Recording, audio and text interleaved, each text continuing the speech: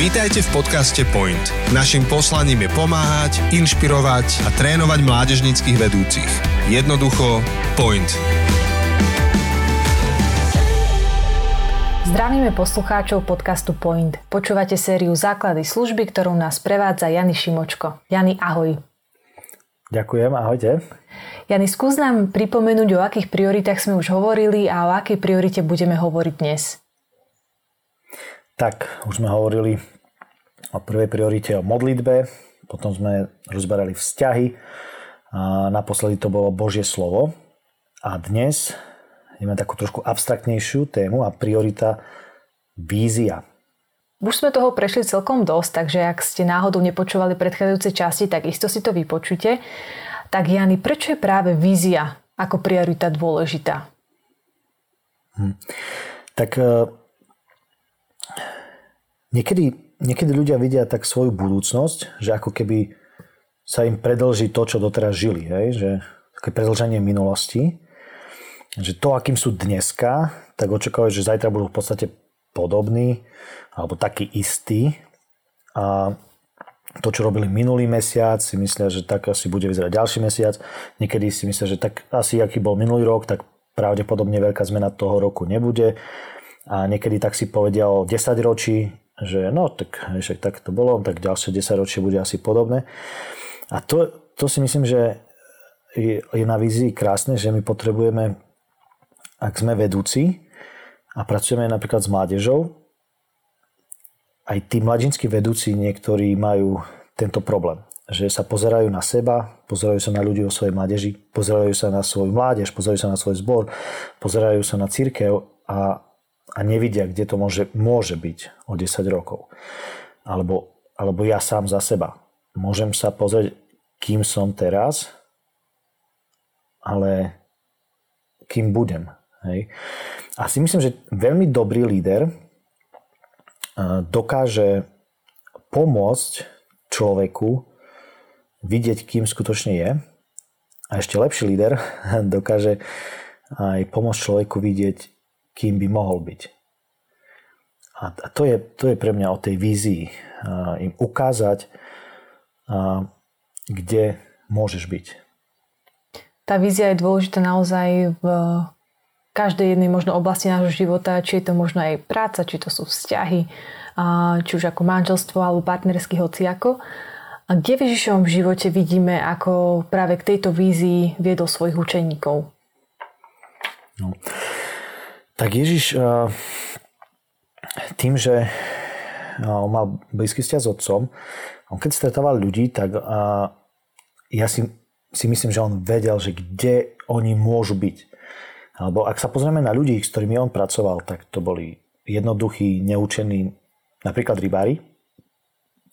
A zrazu o nejaký čas ani ľudia okolo nich ich nespoznávali, že to kto je? Ako to, že takto rozprávajú?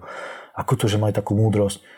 A zrazu zistili, že to boli obyčajní rybári. Ale vstúpil Ježiš do ich života, mal pre nich nejakú víziu, rozumel tomu, že ak pôjdu takýmto smerom, že toto z nich raz môže byť a proste oni to naozaj urobili. Čiže napríklad, keď sa pozrieme podľa Jána v 1. kapitole, a to určite poznáte, keď Ježiš tam išiel a stretol Ondreja a Ondrej rýchlo utekal pre svojho brata Šimona, tak potom keď sa stretli, to je Ján 1.42, teda ten brat zobral Šimona a priviedol ho k Ježišovi a Ježiš pozrel na ňo a povedal: ty si Šimon, syn Jonášov, ty sa budeš volať Kéfas, to znamená Peter, hej, to je skala. Čiže on stretol mladého muža a mu povedal: ty budeš skala. A on potom naozaj neskôr, hej, už potom v skutkoch vidíme, že on naozaj začína budovať cirkev a ide odhodlane, je ochotný zomrieť za Ježiša, za vieru. A tie výzvy, ktoré on prijal, ale tú víziu, čo mal pre neho Ježiš, on ako keby prijal a išiel tým smerom. Si myslím, že bez toho by možno bol kvalitný rybár, možno jeho ďalšia rodina, generácie by boli rybári, ale asi by sme sa o ňom nikde nedozvedeli. A tento príbeh je pre mňa veľmi taký blízky, lebo môj syn sa volá Šimon a je to hlavne z toho dôvodu. Mne sa páči ešte ekumenický preklad. Keď Ježiš hovorí na Šimona, tak mu hovorí syn Jánov. Evangelický je Jonášov, ale v ekumenickom je to syn Jánov. A to je veľmi krásne, lebo v 1. kapitole Jana mu hovorí Šimon, syn Jána, ty budeš proste skala. A to je také moje očakávanie, že aj takúto víziu ja tiež mám pre svojho syna, že raz stretne Ježiša a proste mu povie áno a bude proste skala. A potom na konci Jána, úplne na konci, 21. kapitola, tam Ježiš opäť hovorí Šimon, syn Jána, či ma miluješ? Ak ma miluješ, tak pás moje ovce. A to bola ťaž krásna, sa snaží Ježiš ukázať, že ak ma miluješ, tak slúž mi, rob niečo pre mňa. Hej? A tam končí to evanjelium. Ježiš už potom odchádza, ale on naozaj to robí. A v skutkoch to vidíme. A to je taká aj moja vízia pre môjho syna Šimona, syna Jana, že aj stretne Ježiša, aj bude s ním mať vzťah, aj pôjde tou cestou, ale aj bude ho milovať a bude mu teda slúžiť. Bude pásť jeho ovce. To je krásne, Jani. To som vôbec nevedela ináč, že tak sa to spojilo Šimon, syn Jánov a že takto krásne sedí na vás. Hej. To je super. Dobre ste si vybrali meno. Dobre ste vybrali. Otázka vlastne tej vízie je častokrát možno otázkou áno alebo nie. Ak nejaká mládež alebo nejaký tím má víziu, tak zväčša to je vidno. Ak ju nemá, tak tiež je to vidno. A ako možno vedieť, či toto práve ako víziu potrebujeme na mládeži zlepšovať? Ako to vedieť? No, to by som povedal, že ešte dôležitá vec je, že nejde o to, aby to bola naša vízia. Hej, my môžeme mať víziu pre mládež, ale nie v zmysle vízia, aby sme nechápali definíciu vízie tak, že to je náš sen alebo naše túžby. Ale vízia znamená, že vízia taká, čo chce Boh. Hej. To je veľmi kľúčové v tom, že teda ak potrebujeme zistiť a naladiť sa tak, Ježiš častokrát sa modlí a buduje ten vzťah s otcom a počúva ako keby, že čo má robiť. Ježiš vraví, že nič nebude robiť sám od seba, ale že to, čo vidí robiť otca, alebo čo mu otec povie a chce mu byť posunúť. Čiže on vždy keby sa snažil pochopiť, že čo chce otec a potom to posúval ďalej. Že tú víziu potom šíril. To znamená, že vybudoval učeníkov a tak ďalej. Keď my budeme mládež, keď my chceme, aby to išlo správnym smerom a chceme budovať teda tú víziu a očakávanie máme nejaké na tú mládež, tak tiež potrebujeme vidieť to ako aj spoločenstvo, ale aj ako jednotlivcov. Čiže napríklad taká jedna vec je, že môžem sa spýtať samého seba, vidím v mladých ľuďoch potenciál a aktívne ich volám k tomu, aby ho žili. Zase, hej, ten potenciál k tomu, že voči Bohu, v službe Bohu a že vidím, že na to má, nielen nejako si vymyslím, hej, aby som ho pozbudil, ale že mu naozaj poviem a volám k tomu, aby žil to, prečo má ten zmysel, ktorý pre ňo má Ježiš. A taká druhá vec je, že sa môžeme pozrieť aj na to, že spýtať sa seba, hovorím o budúcnosti s vierou? Pozbudzujem ľudí, aby od Boha očakávali veľké veci? Zase je tam tá vízia v tom, že očakávam veľké veci, keď hovoríme o budúcnosti. Hej, zase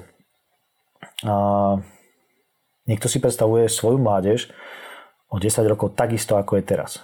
Niekto si predstavuje svoju mládež o 10 rokov, že už možno ani nebude.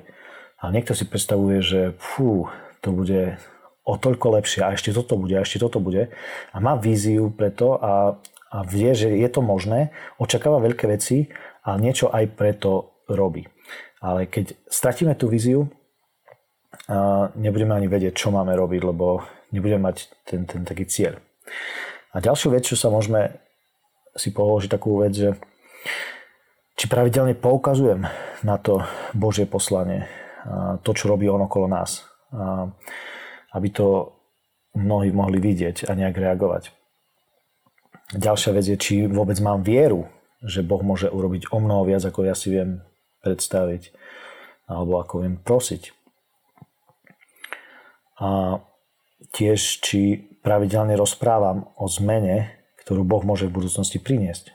Spôsobom, ktorý pozdvihne zrak alebo posúva ľudí k tomu cieľu.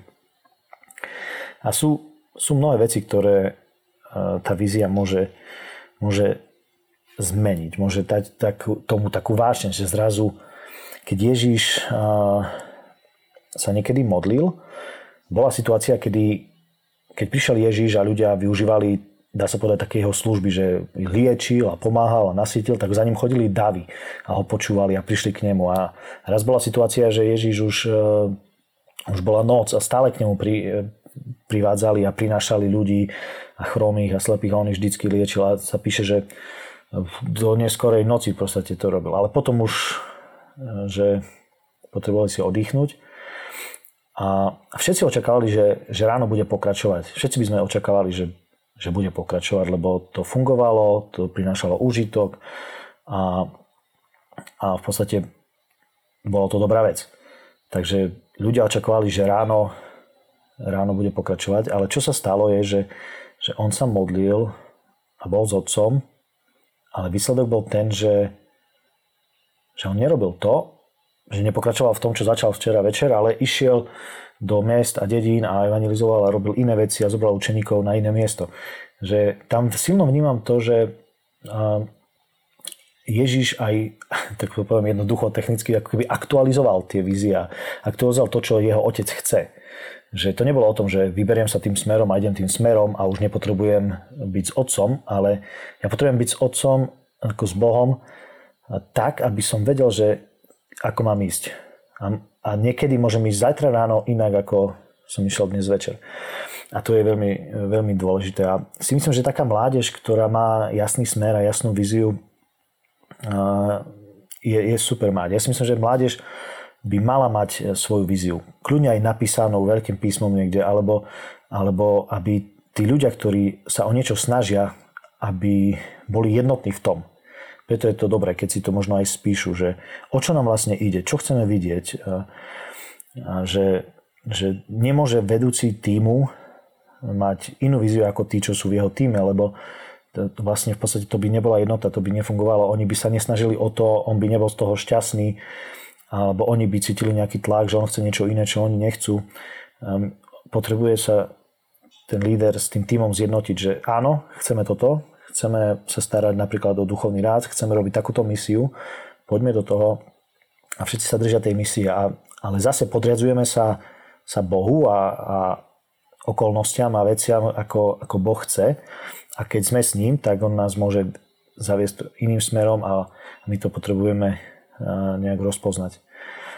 A si myslím, že mládež, ktorá nemá jasnú víziu, alebo vôbec nemá víziu, tak veľmi ľahko môže upadnúť do iba takého nejakého centra voľného času, alebo je to miesto, kde sa kamaráti stretnú, alebo možno je to miesto, kde sem tam si popočúvajú nejaké piesne, alebo sa naučia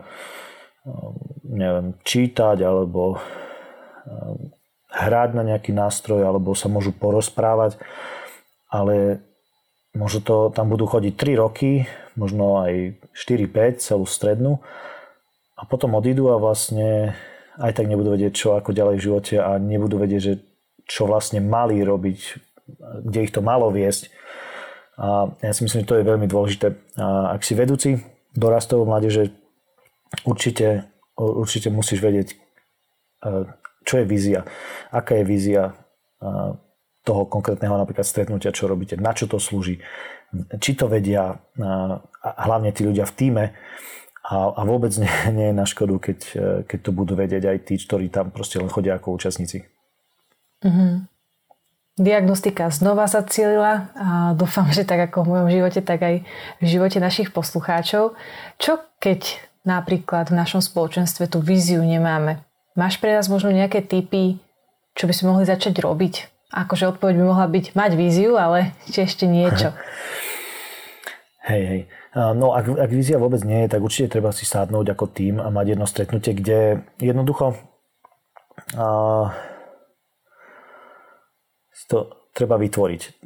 Treba byť aj realistický, ale zároveň nechať priestor, že s Bohom je všetko možné. A potom na tom pracovať krok za krokom. Ak chceme pracovať ďalej, že poviem pár takých typov, hej, že napríklad tým ľuďom potrebuješ pravidelne pripomínať aj Božiu prítomnosť, aj Božiu moc. To vidíme častokrát, ako učeníci to robili, že keď sa niečo dialo, si pripomínali, aký je Boh, čo všetko pre nich urobil, čo všetko zasľúbil, tak nebojíme sa, ideme ďalej. Hej. Čiže aj pripomínať to, aj ďakovať za to, čo Boh urobil v minulosti. Keď učeníci zo začiatku skutkov, keď hlavne Peter a Ján išli spolu a slúžili, a keď ich chytili a keď sa im vyhražali, nech už nezvestujú to evanjelium a ich aj bili za to, tak oni keď sa vrátili k svojim kamošom, k ďalším učeníkom, tak im to povedali a oni sa modlili a presne to si pripomínali, že kto je Boh, aký je veľký, akú má moc. A proste ako keby potom sa modlili za to a v podstate zistili, že oni musia ísť ďalej, že to je jasné, to je to, čo Ježiš pre nich chcel, že a keby im pripomenulo sa to, čo je tá vízia, čo bola Ježišova vízia, že keď on odíde, čo im povedal a že koho im posiela a tak ďalej. A oni išli ďalej a ešte smelšie o tom rozprávali a sa nebáli, sa keby držali tej vízie a verili tým zasľúbeniam. Čiže aj pripomínať si, čo Boh už urobil. A tiež je dôležité sa pozerať na problémy viac ako na príležitosť, menej ako na prekážky. A je potrebné vedieť, že s kým pracujem, ako mám spoločenstvo, že kde sú prekážky a kde sú príležitosti. Mne sa veľmi páči, je taký príbeh, teda neviem, či sa naozaj stal, ale hovorí sa tak, že Baťa, ktorý v podstate, hej, topánky a to všetko, že poslal takého svojho kolegu raz dávno do Afriky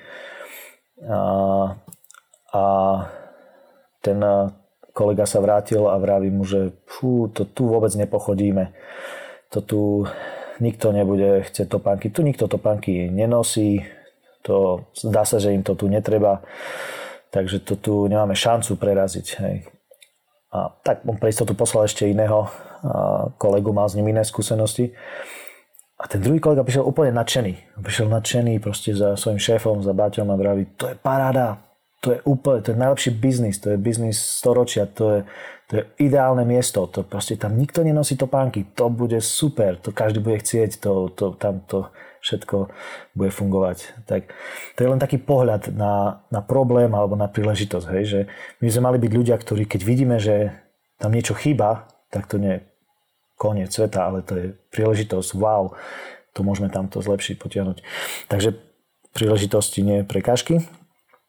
A ďalšia vec, trošku podobná, ale je v tom, že je dobre sústrediť sa na výhody tej skupiny, než na jej nevýhody.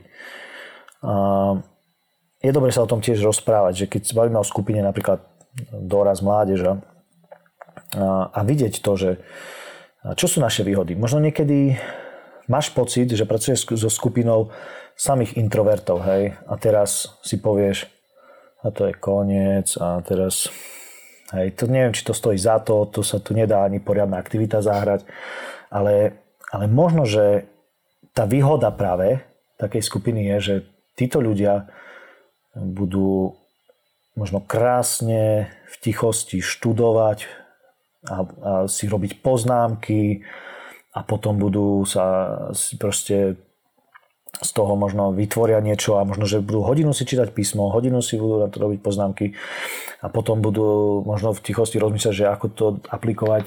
Neviem, hej, teraz tak vymýšľam, ale v podstate hovorím o tom, že niekedy máš takú skupinu a máš pocit, že niečo je nevýhoda, ale pritom len to potrebuješ trošku zmeniť a to bude obrovská výhoda. A ešte takú poslednú vec poviem, že pravidelne potrebujeme hľadať u Pána tú víziu pre budúcnosť a potom ju posúvať ostatným. To je to, čo som vravel, ako ja si tak predstavujem, že Ježiš to tak robil. Že Ježiš nešiel len na zem s tým, že aha, tak toto všetko mám urobiť, dobre, idem to urobiť. Ale on pravidelne, dennodenne, o tom sme rozprávali aj pri modlitbe a že jednoducho on bol s otcom a tam ako keby on chcel byť s otcom, to bol ten vzťah, ale on počúval aktuálne veci a rady a vedenie zažíval a že toto potrebujeme robiť. Že to robiť pravidelne. A hej, možno keď si niekedy počul, že máš robiť s mládežou a možno si sa už roky nepýtal, že či sa nemáš niekde posunúť a možno zistíš, že vlastne hej, tu sú už ďalší dvaja schopní, ktorí by mohli robiť s mládežou, ale nikto tu nerobí možno s rodinami. A možno to je presne to, že potrebuješ pravidelne hľadať a aktualizovať si to, čo Boh chce. Lebo tá vízia je o tom, že my hľadáme, kým mňa chce mať Boh a kde ma chce mať Boh. Hej? A dobrý vedúci iba potrebuje toto rozpoznať a potrebuje pomôcť ďalšiemu človeku nájsť to miesto a to zameranie, kde verí, že Boh ho chce mať. Takže to je to, čo je kľúčové pre lídrov v tej vízii. Je to citlivá vec, treba pracovať s tým opatrne, ale mať pravidelne také od Pána proste tú víziu do budúcnosti. To boli veľmi dobré tipy. Jani, ty zvykneš mať aj veľmi dobré výzvy na záver, tak opäť máš pre nás možno nejakú výzvu alebo množné číslo výzvy? Hej, zase je to množné. A je to...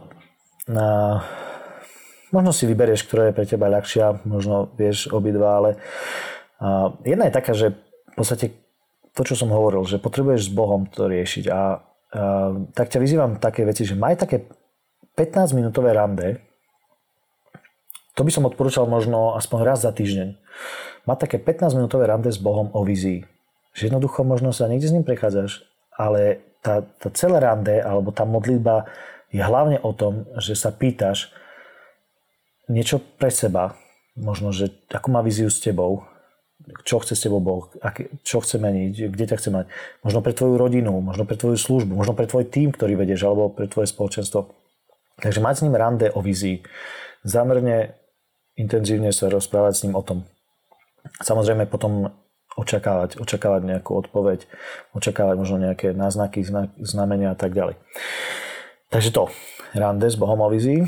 A druhá vec je, že vyber si aspoň 3 ľudí, takých, ktorých ty chceš niekde posunúť. Že ty im dať tú víziu do budúcnosti.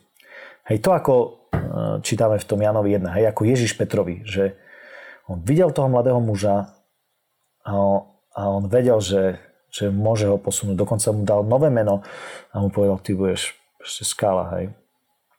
Tak a možno máš takých ľudí, možno mladší od teba a možno vidíš, že tento je naozaj dobrý v tom, má obdarovanie, možno má aj duchovný dar na toto a ty vieš,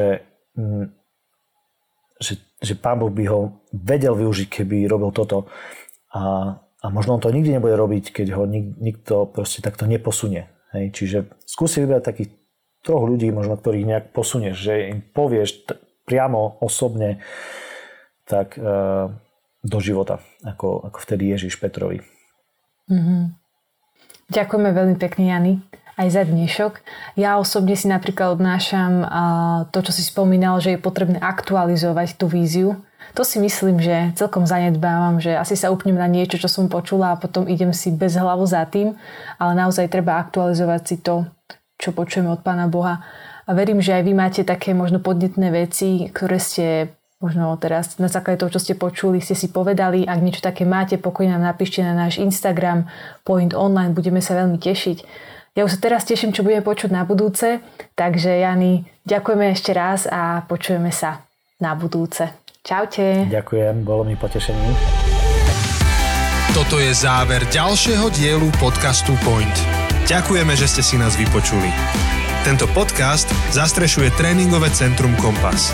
Naším poslaním je pomáhať, inšpirovať a trénovať mládežníckych vedúcich. Jednoducho Point. Ahojte.